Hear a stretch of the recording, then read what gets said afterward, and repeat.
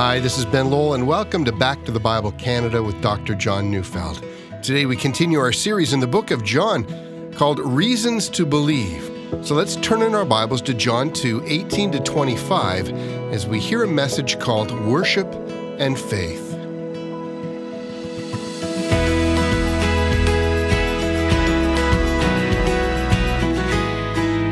The day when Jesus first threw the money changers out of the temple, well, that must have been quite a day. It was Passover in Old Jerusalem, and for them, Passover was a much bigger deal than our Christmas. Money changers were standing by, changing your secular money into temple money and making a profit in the process. Then there were the sacrificial animals sold at inflated prices. All Israel showed up.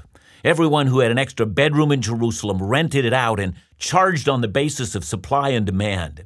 People selling food and lodging were doing well, and the temple was in full swing. Soon the sacrifices would begin, and people would meet with their families and recount the story of the Exodus from Egypt. It was Passover time in Old Jerusalem. But on this day, a new preacher, Jesus from Nazareth, had showed up and created an uproar in a city that was already bedlam. He had kicked over the tables of the money changers in the temple court of the Gentiles, and the money was flying about everywhere. Doves were thrown out of their cages, sheep were running everywhere and bleating, as one man with a whip was demanding that the practice of merchandising stop. This was a temple, after all, not a house of commerce. It was supposed to be murmurs of prayers, not shouts of sellers advertising special deals on sheep that had been certified by the priest and therefore eligible for sacrifice. And at the center of it all was one man whose passion for worship and for the house of God was fervent. Some would say fanatical. I wonder if you've ever noticed how popular Jesus has always been. Imagine if you're a pilgrim going to Jerusalem during the high season of Passover. It was always an expensive time of year. You'd close down your business, you'd book time off from work, no income during Passover week, and then you would book a place to stay either in Jerusalem or in a neighboring small village. But room and board was expensive, but then again, what could you do? And then you would have to change your money for temple money, and you knew you were going to get exploited. And then you would buy sacrificial animals at greatly inflated prices. You know, it's hard not to simply feel that you're being used and subjugated and exploited. Maybe Passover was important, but wow, this was a money racket. And just as you're feeling resentful, out of nowhere comes a prophet with a whip in hand, kicking over tables and chairs, and he's demanding that the temple of God should be reserved for worship, not for some crass money-making scheme. And as you see him, the first response is, well, preach it, brother. It's finally time that someone calls this crooked operation what it really is, an offense to God. And that tells you one of the reasons Jesus is so popular. He's saying aloud what so many people have been thinking. And does all that sound familiar to you? Well, of course it does. Most North Americans are sick of professionally religious people with private jets and mega mansions, circus-like atmosphere meant to captivate a gullible crowd. They're tired of the promise that if you give them $1,000, God's going to multiply it and give you 10 times what you've given. They're tired of people promising them their trinkets as if their holy oil or holy water or prayer claws have some special dispensation of grace from God. They're tired of ministers telling them that if they only believe rightly, they can have it all: wealth, fame, and health, and good looks, and a fantastic love life. They recognize that instead of ministers bringing them to God, they've been served up hucksters and hustlers, people who have enriched themselves off of their followers, and they're sick of it. And I agree with them. I'm sick of it as well. There is no wonder that so many people have been turned off by what they call organized religion. And by the way, the next time people hear of another scandal from the professional clergy, be it the abusing of children or the misuse of funds or secret sexual trysts, is it any wonder that they're not surprised anymore? They've seen it all. That's what they now expect. After all, it's just a crooked racket. And I think that's a perfect analogy for what's happening in John chapter 2. Jesus has entered into the temple and is overthrowing all the temple merchandising items. And he's highlighting what has become a very corrupt priesthood. And he's shouting, "Take these things away. Do not make my Father's house a house of trade." Amen. Preach it, brother. Do you see now why Jesus is so popular? He's saying what everyone's thinking, and indeed, we're still thinking it today. That's why he's still popular today. And today, as we study the end of John chapter 2, I want us to see the relationship of genuine worship to true faith. And here's why. It's one thing to point out what's wrong with religion in our day, but it's quite another thing to be drawn to the one true God and to lay down your life at his feet. It's one thing to point out pretense. It's another thing to live authentically ourselves. It's far easier to call out, "You're a bunch of hypocrites," than it is to come to terms with the hypocrisy in our own hearts and humbly repent and become faithful ourselves. Today, I want to look at two responses to the person of Jesus. The first response is the easiest to identify. It's the response of the religious hypocrites. But the second, I need to warn you, this response is more difficult. It's the response of those who cheered Jesus on the most, who even said that they believed in him. And something rather startling is said about them, and it's a bit convicting, so stay tuned. So let's take it one response at a time. Let's start to read John chapter 2, verses 16 to 22. So the Jews said to him, "What sign do you show us for doing these things?" Jesus answered them, "Destroy this temple, and in 3 days I will raise it up." The Jews then said, "It has taken 46 years to build this temple, and you will raise it up in 3 days." But he was speaking about the temple of his body. When therefore he was raised from the dead, his disciples remembered that he had said this, and they believed the scripture and the word that Jesus had spoken. Now, just one word before we look at this text in detail. When in the book of John, John refers to the Jews, he's not speaking about the Jewish people as we use the term today. The Jews in John is almost always a reference to the Jewish religious leaders. He's speaking about the Pharisees and the Sadducees, the scribes and the high priests. He means the Jewish religious establishment. Now, I make mention of that so that you won't think that John is anti-Jewish and read the book in the light of the kind of anti-Semitism that we hear today. John is not condemning the Jewish people, but he is condemning the Jewish religious establishment. And that's what he means when he talks about the Jews. Try to remember that as you read. And so the Jews, the professionally religious people, after having seen Jesus drive out the money changers from the temple, demand of Jesus that he produce a sign that shows that he has the authority from God to do what he's just done. And as the legal temple authorities, they have the right to regulate the temple, to stop acts of disruption, to ask questions of credentials of anyone who's taking authority over the temple complex. I mean, after all, if the temple becomes a free-for-all, in which anyone can do whatever they want, then the entire thing is going to quickly degenerate into chaos. At first glance, then, what they demand doesn't seem inappropriate at all. Instead, it's called leadership. And so they make a demand: produce your credentials. But they don't just say, produce your credentials, as if he would hand out his degree from a seminary or some board certification program. No, they didn't think that way. Instead, they said, look, if you say you're a prophet, you're going to have to prove that claim. You must produce a sign that God is on your side. And see, what they wanted was a miracle. Now, this demand for a miracle, at least for Jews, constituted legitimate evidence. And by the way, this idea that Jews demand signs to authenticate the hand of God, that's affirmed in the rest of the Bible.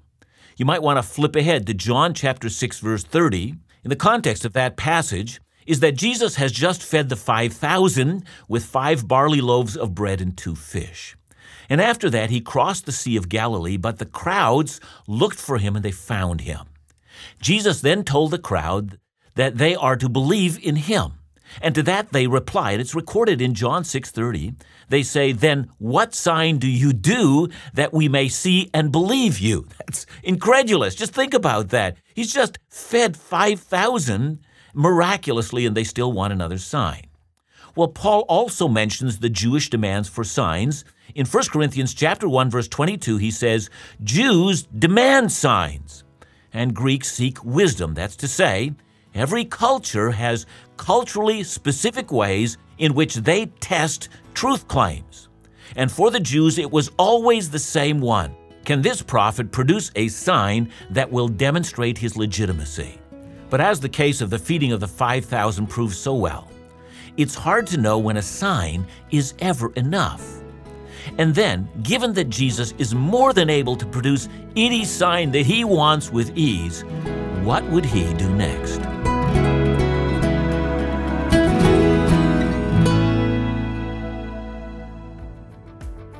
So grateful to hear feedback from listeners as we celebrate 60 years of ministry. Friends of the ministry wrote recently to share how encouraged they've been over the years listening to the Bible teaching of Theodore Epp, how he was a great man of faith, vision, and faithfulness to the Word of God.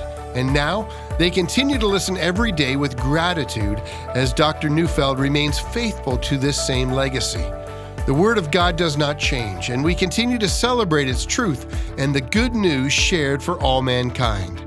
Thank you for allowing us the privilege to continue a 60-year legacy of Bible teaching made possible through the prayers and gifts of friends like you right across Canada for 6 decades. Please continue with your gracious support as the truth of God's Word is broadcast across our nation.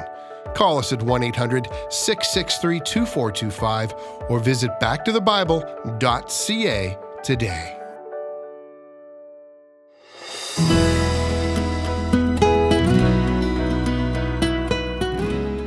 There's still a great many religious people today who are constantly begging for a sign. That's why certain religious leaders make a business out of doing miracles. Of course, the general question is always, do we believe these signs? It wasn't that long ago, and I remember a religious teacher. He was famous for calling people forward he had never seen before. He'd even mention their names, and then he'd tell them what he couldn't have known, and then he would do amazing things, and he would proclaim that they were healed and that he had a word from God for them. It was sometime after that a professional magician was able to show exactly what this preacher was doing and how it was done. He reproduced it using the tools of professional magicians today. He showed that the religious teacher in question was actually a fraud. Now, I mention that only to say that the ability to produce miracles might not be all that's cracked up to be. You might remember Exodus chapter 7. Moses has appeared before Pharaoh demanding that he let Israel go, and to this, according to verse 9, Pharaoh demanded, "Prove yourself by working a miracle." And you remember that Aaron threw down Moses' staff and it became a serpent. So listen now to verse 11. Then Pharaoh summoned the wise men and the sorcerers, and they, the magicians of Egypt, also did the same by their secret arts. And so it seems to me that miracles can be accounted for either by a sleight of hand, or perhaps as a result of cultic arts, or by a legitimate action of God, the Creator entering into His creation. And that's to say, it requires wisdom and not gullibility to discern the meaning of miracles. Now, before I go further, let's examine the request of the religious teachers. See, on the one hand, it seems like a legitimate request. Show us your credentials to demonstrate that you're a prophet of God and have the right to upset the temple. But if you think about it, there are 2 glaring problems with the request. First, does God really do miracles in order to satisfy our doubting minds? Did Jesus cleanse lepers to satisfy the Pharisees' doubts about him? Well, no, he didn't. And furthermore, when the Pharisees saw him doing a miracle, they didn't believe. So, for instance, immediately after he raised Lazarus from the dead, John 11 says that many of the Jews, remember, that means the religious establishment, they made an arrangement which would involve killing both Jesus and Lazarus. I guess human intrigue, jealousy, the political survival was more convincing than a rotting corpse rising from the dead. Here's a little secret. Miracles really don't convince a lot of people. So I said, God does not do signs for the sake of sinful men, causing them to believe. Miracles have never done that. But secondly, notice that how clever they are. These men, they're changing the topic. The real topic is it really okay to turn the temple, a place dedicated to prayer and worship, into a house of commerce so that buying and selling takes precedence over devotion and worship? That's the question. But instead, they try to make the topic, can you do miracles, rather than, is the leadership of the temple corrupt because, they've perverted worship? Well, you see, this is simply bait and switch. These men hope that no one's going to notice how quickly they're able to change the topic. Now, please notice Christ's response. You want a sign? I'll give you one. Tear this temple down and I'll rebuild it in 3 days. Now, by the way, that would be one whirlwind of a sign, no question about it. And if Jesus had done that sign, well, the discussion of whether he had the authority over the temple, well, that would have been established. Now, as you know, they're not going to take Jesus up on that, that's for sure. All they can now do is bluster and realize the discussion is a stalemate. But it's right here that John himself intervenes his narrative on this account. John says, don't you know? That's precisely what happened in the end. Jesus actually did that, says John. When he raised the temple of his body from the grave in 3 days, it's far more difficult to raise your own dead body from the grave than it would be to build a temple in 3 days.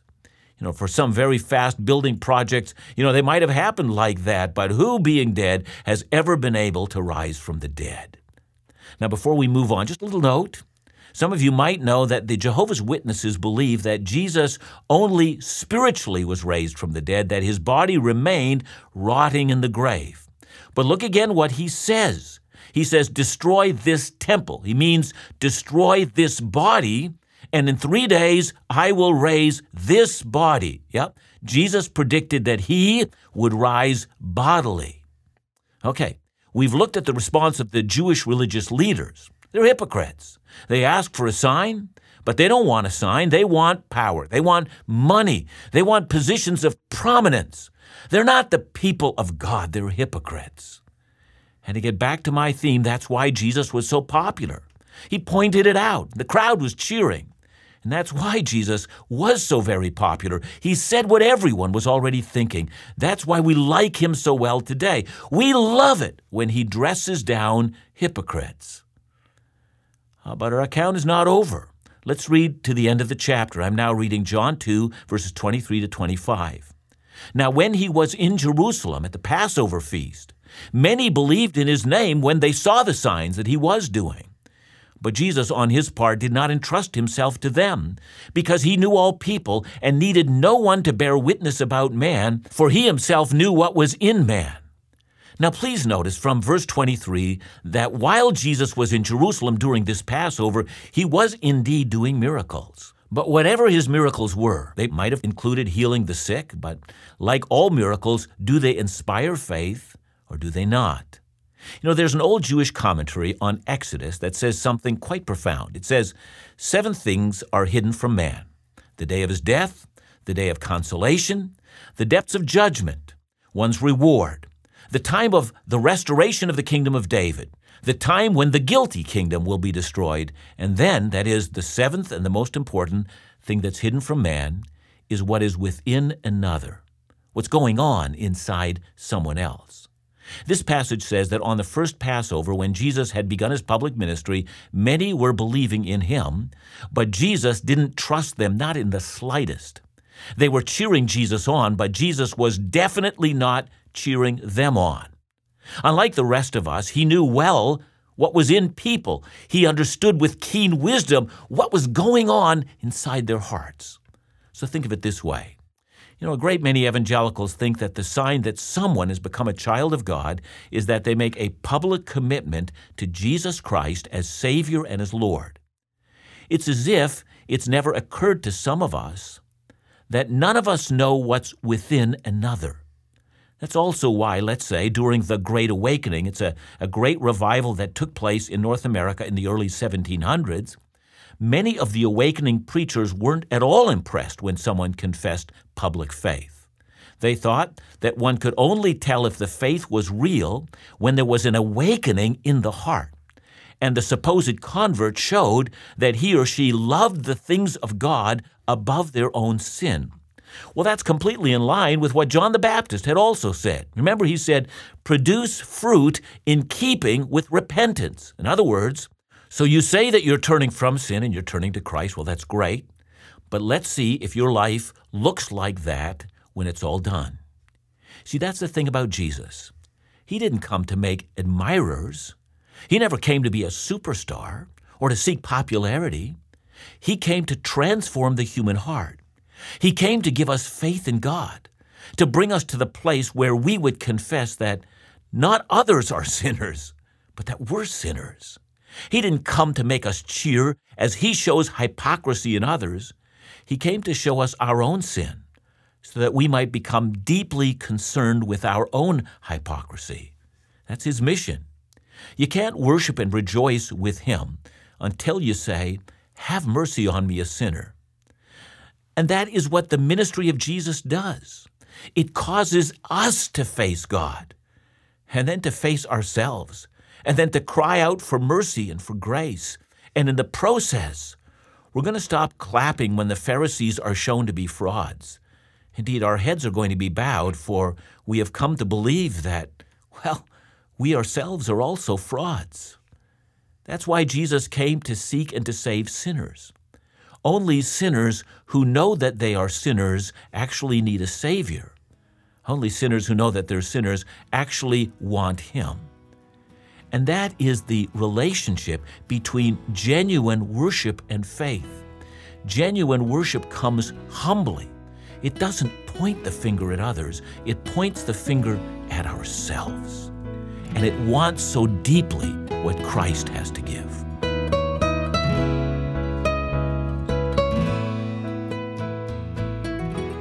John, I'm thinking as you were speaking there, just how quick we are to sort of point out the hypocrisy of others instead of looking in the mirror at ourselves sometimes, and we tend to judge other people's actions. You know, I want to be gracious here, Ben, because I know that all of us have wounds within ourselves. And I know there are people that have stopped going to church because somebody, sometimes it's even leadership, that has wounded them. And people who are unworthy of being leaders ended up being leaders and doing very badly at it. So all of these kind of things have come into people's hearts, and it's created this dissonance between themselves and the people of God. And so it's so easy for us to say, I don't believe in organized religion anymore. After all, don't you know what organized religion has done? So I think that we need to respond to that, and we need to say, listen, the movement of Jesus is to get us to face the fact that what was done to us, listen, we're all capable of doing the same. And perhaps we've only noticed what was done to us and not noticed what we have done to others. And one of the things that the miracle of Jesus does, it helps to point out how deeply we need grace. Thanks so much, John. And remember to come and join us again tomorrow right here on Back to the Bible Canada, where we teach the Bible.